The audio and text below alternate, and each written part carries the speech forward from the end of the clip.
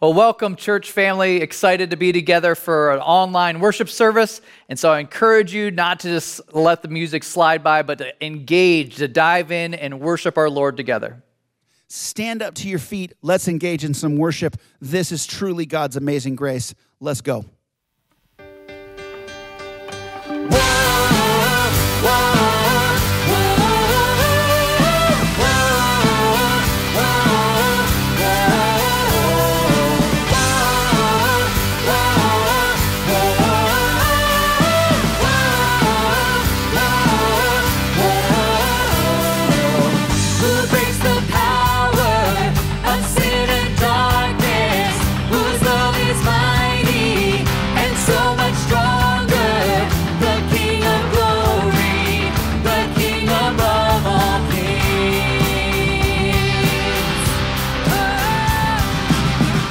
Shakes the whole earth with holy thunder and leaves us breathless in awe and wonder. The King of glory, the King above all kings. This is amazing grace. This is unfailing love, that you would take my place.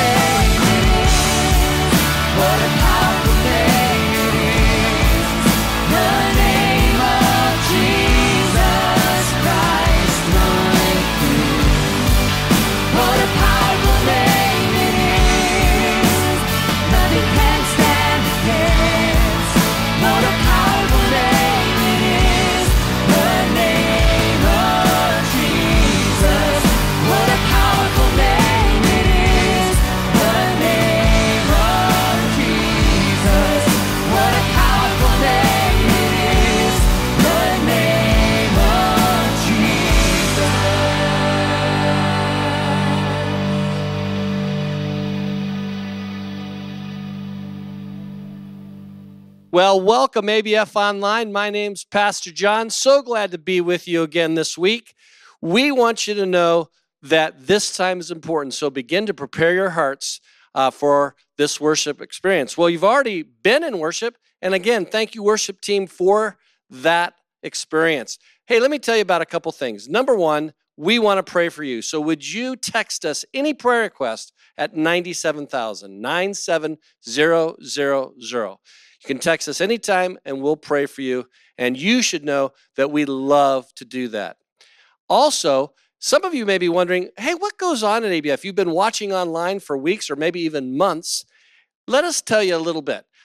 Go to our website at agurabible.org, and you can find out about all the ministries that are involved here. And then sometime if you come to visit, we'd love to be able to greet you face to face. Hey, while you're on the website, you know that we can't do any of this without your financial support. And so we'd like you to prayerfully consider making a donation. It's very simple. When you're on the website, go to the Donate, aka Give tab. It's the Give tab, and we would love for you to partner with us financially. And then lastly, you know that we need to prepare our hearts as we hear God's word. So would you join me in prayer as I pray? Heavenly Father, prepare our hearts to hear your word. And as we listen to it, may we be listening not just to write down notes and gather content, but we would listen so we would be able to apply it and live it this week. We're looking forward to that today. In Jesus' name, amen. Well, so good to be together for some time in God's Word, and hopefully you've had a chance to follow along in this series. We're working through the story of Joseph, and today we're in Genesis chapter 45, and we're just covering the first 15 verses of that chapter. But while you're turning there, I just wanted to just highlight one of the things I've noticed over the years. My kids, they always give me a hard time because they say I'm not known for being much of a crier.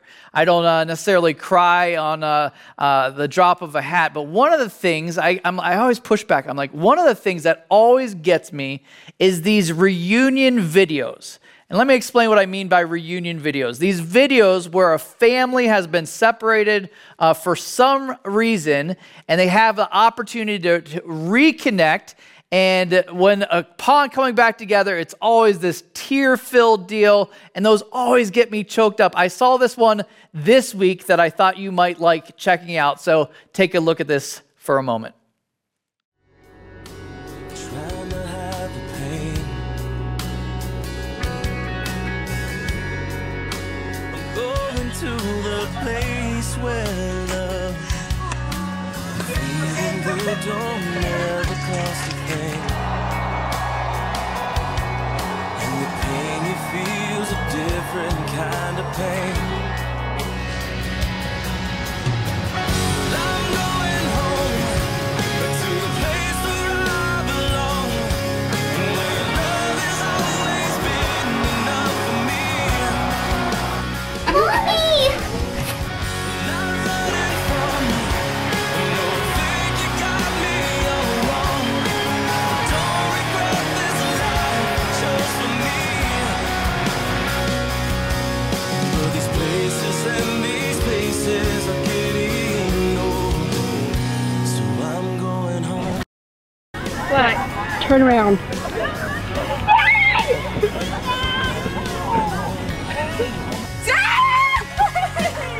Please welcome home your son, Lieutenant Charles Draco. Oh, Daddy. I'm coming. Miles are getting longer, it seems. The closer I get to you, and I've always been the best man, a friend for you, but your love remains true.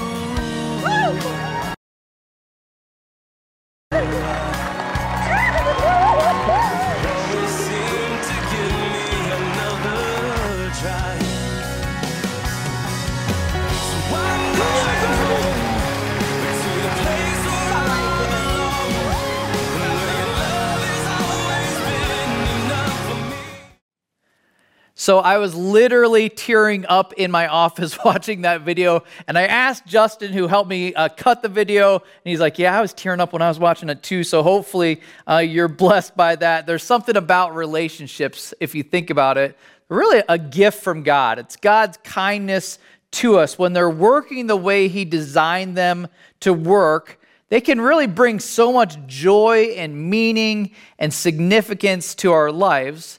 But on the opposite side of that, when they're not working well, if we're honest with ourselves, we can really do a number on relationships. We can really mess things up.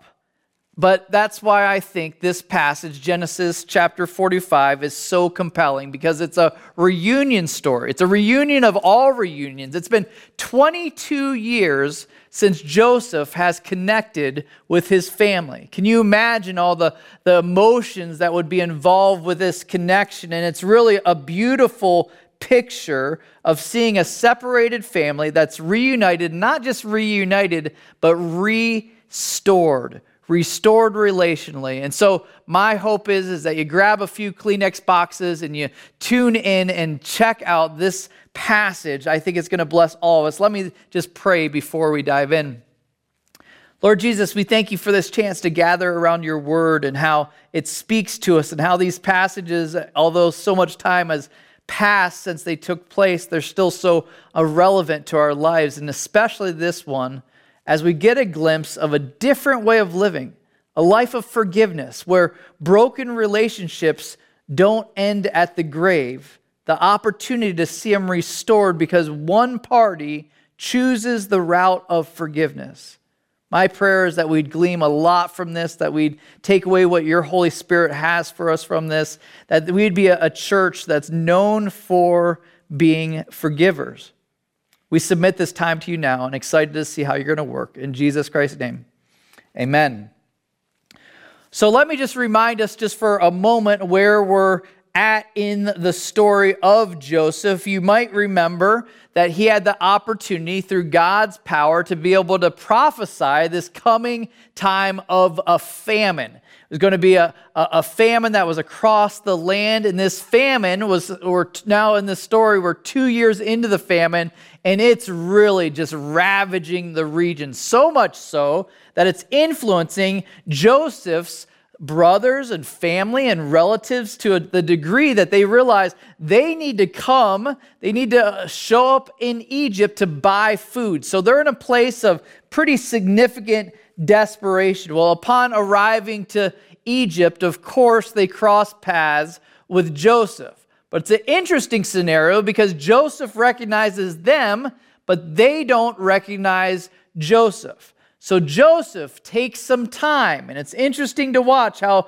meticulous he is with these interactions. He continues to conceal his identity, but he takes time to run them through, the best way to describe it would be a series of character tests to see if they've changed much over the years, to see if they've adjusted or if they're still the cold-hearted brothers that he once knew.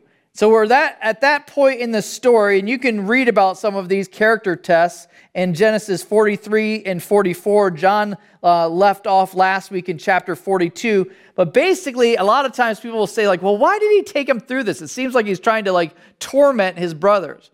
But I think he's really checking in to see if they've actually changed or if they're the same people.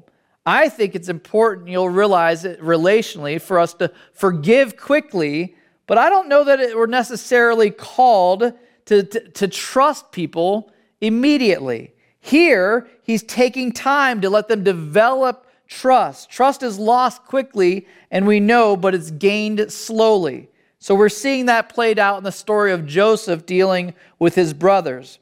Things escalate pretty quickly, though, where Joseph is trying to get their attention. And when Benjamin finally arrives, Joseph secretly places an important golden cup in his, I guess you would call it his travel bag. And all of them are trying to make defenses for Benjamin, saying, listen, it's not him. We're willing to take his place being your servant. And so after a pretty impassioned plea from Judah, where he offers himself to be a substitute for Benjamin, in order to protect his life and to protect his father, who he knows really cares deeply about Benjamin. And it's that point that we pick up in our story in chapter 45. So they're waiting to see what Joseph's response is. They've been caught stealing, or Benjamin has been. They're left up to the mercy of Joseph. How's he going to respond? Verse 1, chapter 45. Then Joseph could not control himself before all those who stood by him. He cried. He said, "Make everyone go out from me." So no one stayed with him when Joseph made himself known to his brothers. And he wept aloud, so that the Egyptians heard it, and the household of Pharaoh heard it. And Joseph said to his brothers, "I am Joseph. Is my father still alive?" But his brothers could not answer him, for they were dismayed at his presence. Stop there for a little explanation. Basically, Joseph couldn't keep up with the charade any longer. The emotion of the situation, seeing his brothers pleading for their life, pleading for Benjamin, demonstrating obvious care for their father, leads him to the place where he has to reveal his identity. And maybe you'd make the argument that he had already seen the heart change that he wanted to see. So it's kind of cool to notice what he does. He asks everybody to leave. A lot of theologians wrestle through why he actually chose to do that. I resonate most with the explanation that he was trying to not dishonor his brothers and not make them look bad in front of others. I think that's pretty cool to think about, that an unforgiving spirit wants the world to know about your offense, but a true forgiveness is not looking or trying to shame your offender. This demonstrates what's been going on in Joseph's heart, and he's even concerned about protecting his brother's reputation. And what does he say to his brothers? He says just 3 simple words: "I am Joseph." Really, if you think about it, that was probably their worst fear being realized. The one that held their future in his hands is the one that they had sold into slavery. So what does it say? How did they respond? It says that they could not answer him, for they were dismayed at his presence. The word dismayed there can be translated into the word terrified. It's literally the idea of being frozen in fear. They couldn't even move an inch. I don't know if you've ever had that scenario in your life where you've been so terrified. My best friend Joe tells the story about being on a camping trip and making the choice, which isn't necessarily a good one, to sleep outside under the stars, and waking up to the feeling of a wet nose sniffing his face and realizing it was an actual bear. Talk about frozen in time. That's exactly what these brothers must have done, is not knowing what they could do. They were terrified at what could come. No longer could they really make an appeal for mercy. This is somebody that they had sold into slavery. But take a look at how it continues in verse 4. It says, "Then Joseph said to the brothers, 'Come close to me.'" That's a powerful statement. When they had done so, he said, "I am your brother Joseph, the one you sold into Egypt. And now do not be distressed and do not be angry with yourselves for selling me here. Before, it was to save lives that God sent me ahead of you. For 2 years now, there has been famine in the land, and for the next 5 years, there will be no plowing and reaping. But God sent me ahead of you to preserve for you a remnant on earth and to save your lives by a great deliverance." Pretty crazy scenario here. So Joseph draws them closer and reveals his identity a second time. "I'm your brother, the one you sold into Egypt," as if they'd forgotten somehow over those 22 years. I imagine he saw the fear in their eyes, because you notice what he says to them next. He kind of tries to let them off the hook or comfort them a bit. He says, "Do not be distressed and do not be angry with yourself for selling me here." much better than any episode of Undercover Boss. There's not this big reveal and then a reckoning for good behavior and bad behavior, but instead, it's just pure grace. It's just pure compassion to his brothers. It's like something that would have never been expecting. You wonder why, though. Why? How was that possible from this man? How was he able to extend that kind of grace? I think some of it is the clues in this section. He saw the bigger picture as to what was going on and who was in control. Listen to these words. It says, "But God sent me ahead of you to preserve for you a remnant on earth and to save your lives by a great deliverance." Basically, salvation was God's purpose, not destruction. This doesn't condone the brother's actions. I want to be careful there because some people can watch this and be like, oh, look, see, it's a green light for sin because God's going to work it out. Nowhere in this is their sin minimized, but here's the truth. I heard one pastor mention this. Forgiveness does not minimize sin. It neutralizes it. It takes the power away from it. This highlights the greatness of our God. And when you begin to see and realize that no sinner can do any evil that God can't use for his glory, it helps us with perspective on our own relational issues with people. When you're just like, all right, God, you're in complete control of this. You're reigning over all of this. You can take the seemingly worst scenario and you can make something beautiful out of that. It helps you when you realize that our God isn't waking up and reading the LA Times and shocked at the contents of it. Instead, it's all under his reign, under his control. He's completely understanding it. And here's the thing, is when you realize how he's in control, all of a sudden, some of the things that we would have gotten worked up over, you're kind of like, all right, God, you've got this. There's a little bit of more of a exhale. A little bit of a laid-back perspective. You're not quite as easily offended. You're not quite as easily broken because you realize the bigger picture that God is reigning over all of it. We have a choice, though. And any time we've been wronged, and we all know this as we're talking about the topic of forgiveness, we have a choice how we respond to it. And so much of it has to do with our attitude. I like the pastor Stephen Cole, he puts it this way. He says, the key to reconciliation is your attitude. And the key to your attitude is submitting yourself to the sovereignty of God. He's in control. He's in control. We can only control our actions in this and submit the rest of it to the bigger picture, to him. But here's the reality also. I want to not belittle how hard forgiveness is. Because a lot of you are thinking through your own scenario and different people that you may have issue with, and you're like, Pastor Scott, you don't realize how that I've been wronged by this person. I would recommend to go a bit toe-to-toe with Joseph, a little comparison on this, because he has a pretty good resume of offense.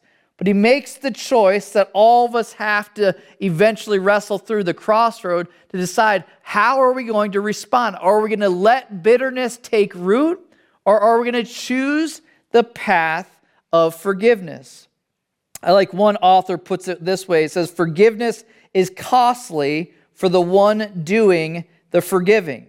Basically, it's absorbing the pain and the loss yourself. Rather than redirecting it, rather than holding on to it, rather than wanting to push it back at the person, it's saying, all right, I'm going to absorb it. I'm going to take the weight of your offense, and it's going to stop here. It's going to stop with me. I'm not going to let it keep having life. I'm not going to allow it to keep continuing to influence and impact others. You think about that as it relates to the gospel. Isn't that what happened on a cruel Roman cross?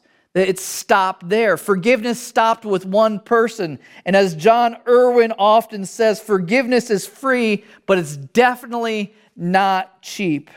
Let's continue in our story. Verse 8 says, so then, it was not you who sent me here, but God. He made me father to Pharaoh, lord of his entire household and ruler of all Egypt. Now hurry back to my father and say to him, this is what your son Joseph says. God has made me Lord of all Egypt. Come down to me, don't delay. You shall live in the region of Goshen and be near me, you, your children and your grandchildren, your flocks and your herds, and all you have. I will provide for you there, because 5 years of famine are still to come. Otherwise, you and your household and all who belong to you will become destitute. Pretty intense there. So it's a picture of not just forgiveness, but it's a picture of him wanting to pull them under his wing and to provide for them, to care for his family. Talk about a beautiful picture of what grace and mercy is intended to look like. It's not just saying, all right, I'm going to wipe your slate clean. It's also saying, I want the best for you. I want to restore this relationship. I want to provide for you. Man, what a picture of God. Start to realize something after you spend a lot of time in the story of Joseph. You begin to realize that really everything with him seemed to always be centered around God. It's kind of maybe not a rocket scientist kind of observation, but you start to look at his story and you see the thread. He always points back to God and what he's doing. Think about it for a moment from what we've experienced so far. Remember his time with Potiphar's wife, how she kept on coming on to him, and instead of falling prey to that, what did he say to her? He said, how can I do this great wickedness and sin against God? Against God. He recognized who he answers to. Then with the cupbearer and the baker there with their dreams, what did he tell them? He says, do not interpretations belong with God or belong to God? Again, pointing to God as the one rescue.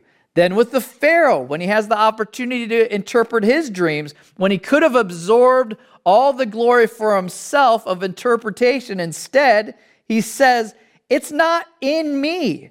God will give Pharaoh a favorable answer.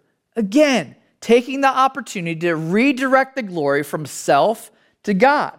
Kind of start to notice a theme here that he gives all the glory to God. Now with his brothers, look at what he says. He says, it was not you who sent me here, but God.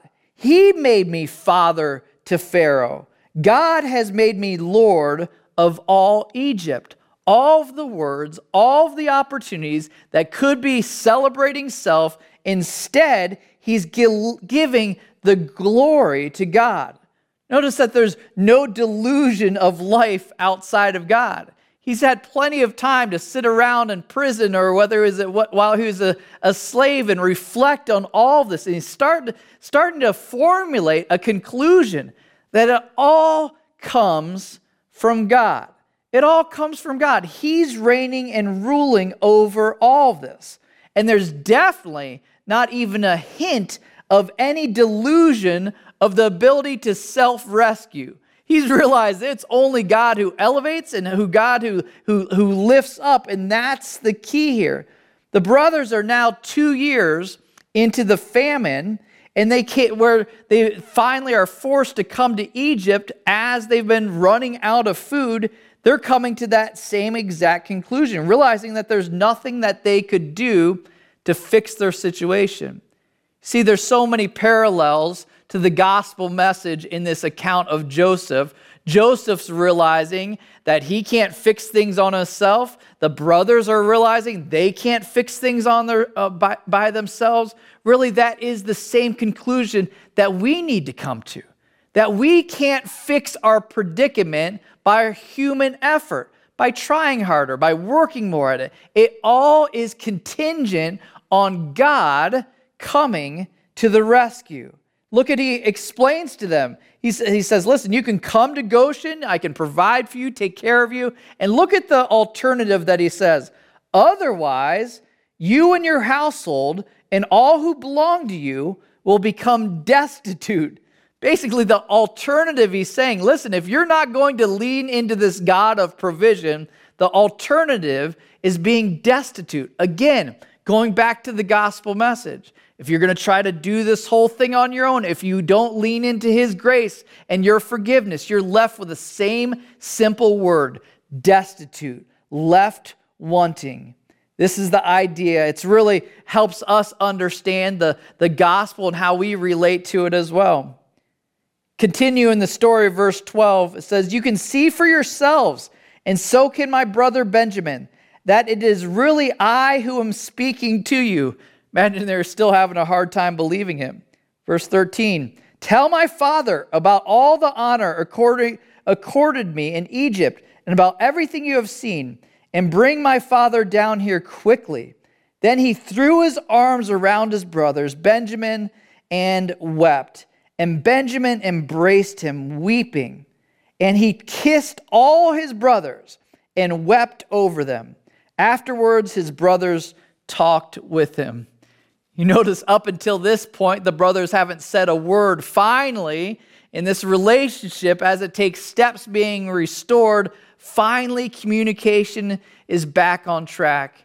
Start to realize in this story what a big deal family is. How important it is to preserve family. Remember some years back listening to the former president of Moody Bible Institute. He was talking a little bit and reflecting on his life up until that point. He described this. I've maybe mentioned this in another sermon. He described his life. He said, I feel like my life is kind of like been riding a train where it has different stops along the route. And at each stop, there's people that get on the train and there's people that get off the train. And he said, the older I get in life, the more I realize that the people that used to be on the train early on, most of them have all faded away. Maybe a few close friends, but the one constant after all the stops of all the years, he was now in his maybe probably early 70s at this point. He said, after all the stops over all the years, I'm realizing I look across that train and the people that I see on it is maybe a few committed friends, and primarily who's on the train is family. That's who's left. You realize in this life that God intended it to be that way. God intended it to be for us, his design was for family to be a constant in an ever-changing world.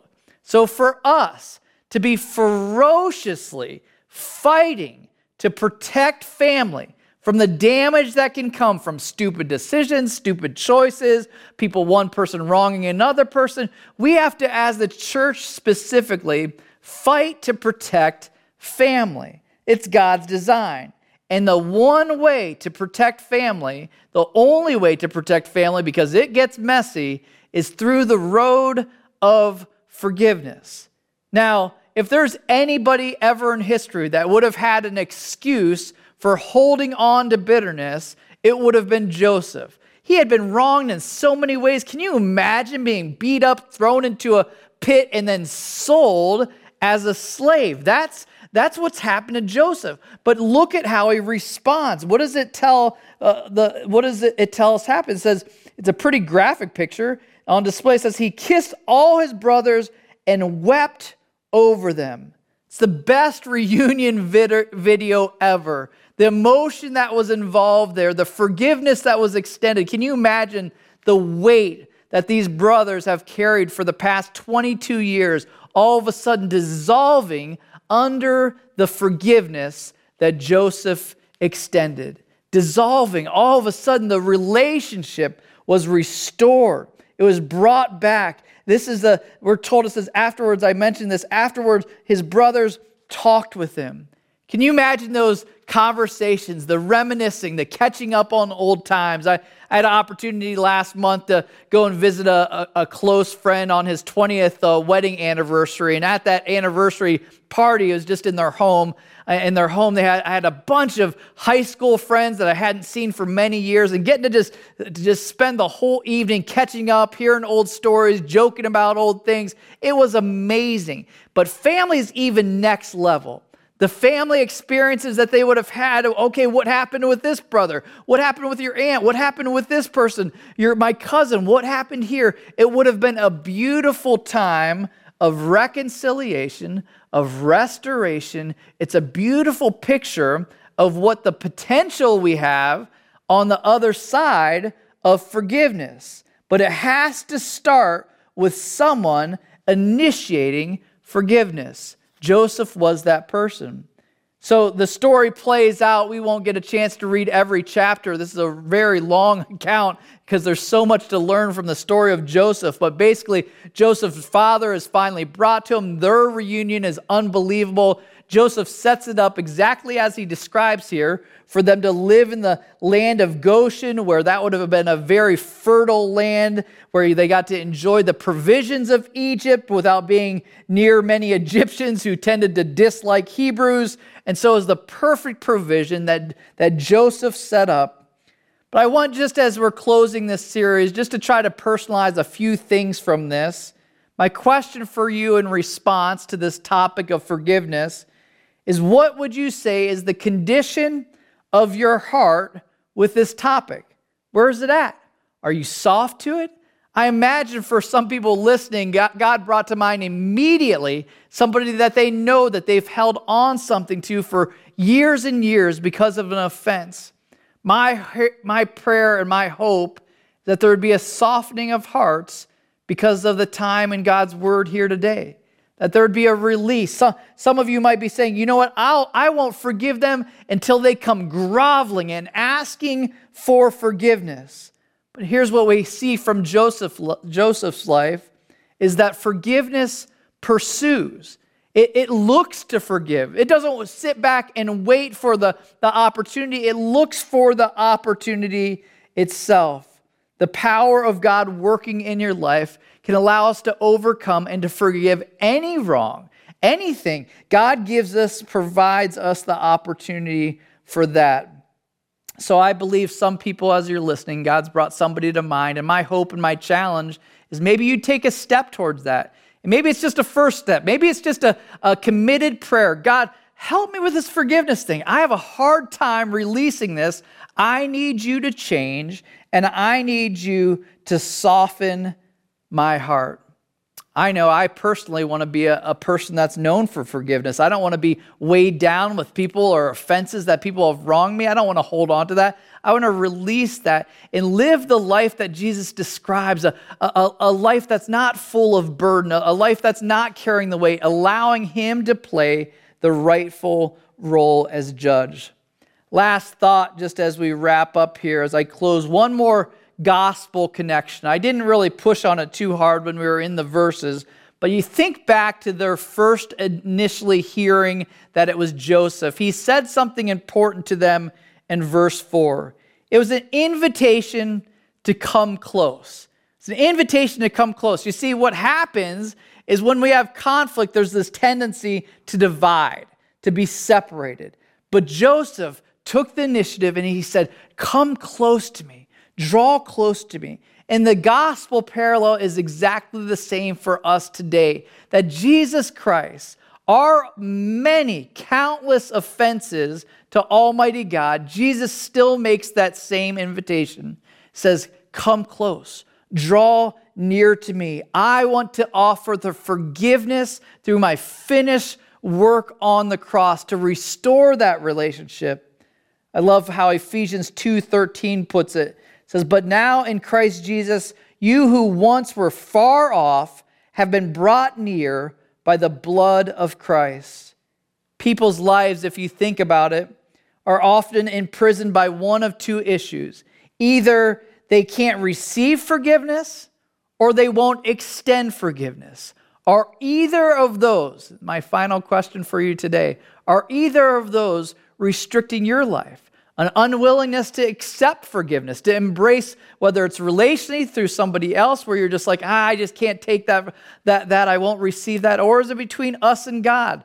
You know what? I know that he offers that. I believe that he did it on a cross, but I just can't accept that forgiveness. My hope and my prayer is that even while we're talking here today, that would be something that you make the choice to embrace. Or the second group of person, the person that won't extend forgiveness. Maybe today is that day that you take a first step in that direction. Let me pray as we wrap up. Lord Jesus, we thank you for this passage and this story and the ultimate plot twist. Something that you would have assumed this guy was just in the pit of life, but you took it and you restored and redirected it. And then you taught us lessons along the way. This last one, probably if not the most important, one of the most important, the lesson of a different life lived, a life that's lived going down the road of forgiveness rather than bitterness. We recognize that we can't do that without your strength. Our natural bent is to want to get even, to hold on to stuff, but you've called us to something different. Your burden is easy. Your burden is light. My prayer is that we would walk down that path, even in response to this message. We know that we need you fully in order to do that. In Jesus Christ's name I pray. Amen. The Lord bless you and keep you. Make his face shine upon you and be gracious to you. The Lord turn his face toward you and give you peace. Sing that again together. The Lord bless you and keep you. Make his face shine upon you and be gracious to you. The Lord turn his face toward you and give you peace.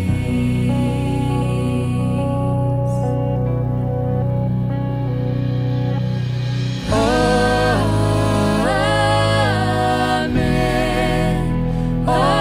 Amen.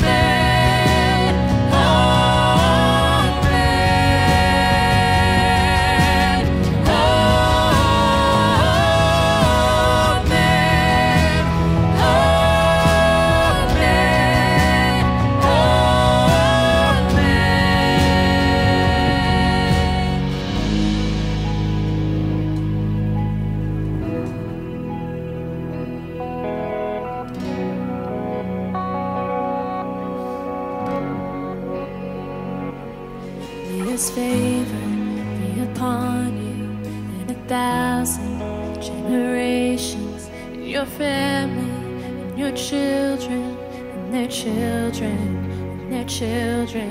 May His favor be upon you in 1,000 generations, in your family, and your children, and their children, and their children. May His favor be upon you for 1,000 generations, and your family, and your children, and their children, and their children. May His favor be upon you and 1,000 generations, and your family, and your children, and their children, and their children. May His presence go before you and behind you and beside you, all around you, within you. He is with you. He is with you in the morning, in the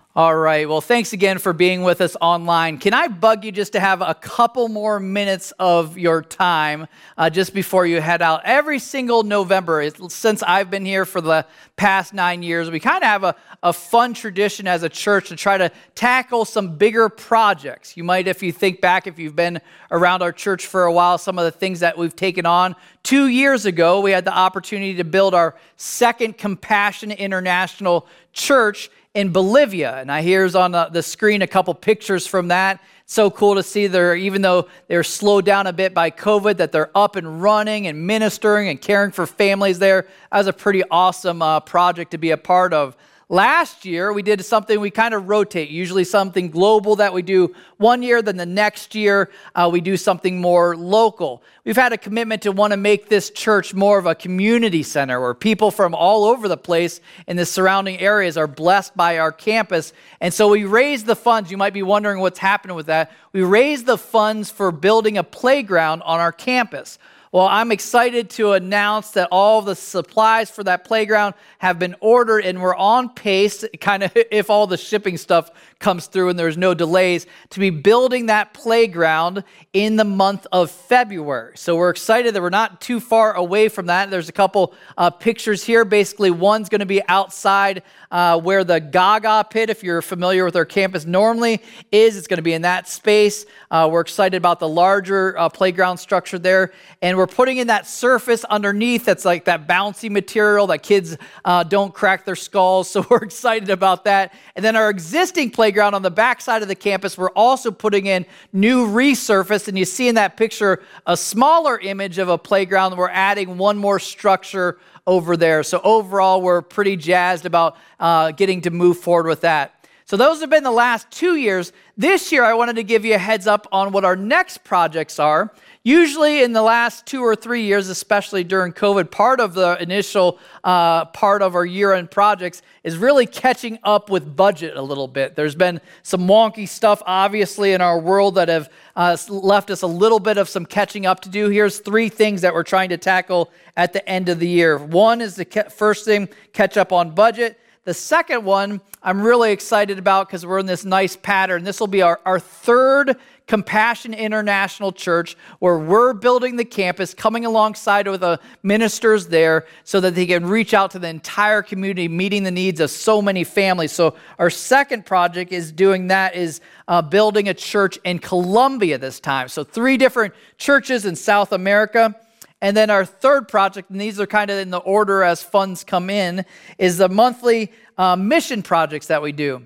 If you've been here on campus, you've maybe seen each week or probably once a month, we have a different missionary that shares some highlights from their ministry, and we pray for them. Well, each month we try to highlight a specific need of one of our missionaries and to support them financially. So that's a third different area of giving. And then the last one, the fourth, is really an open-ended one.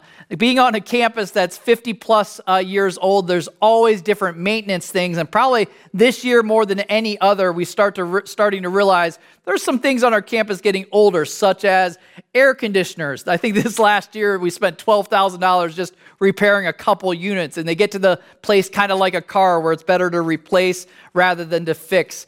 And so those are the 4 different things that we're trying to raise money. You can see kind of the dollar amounts attached to that slide there.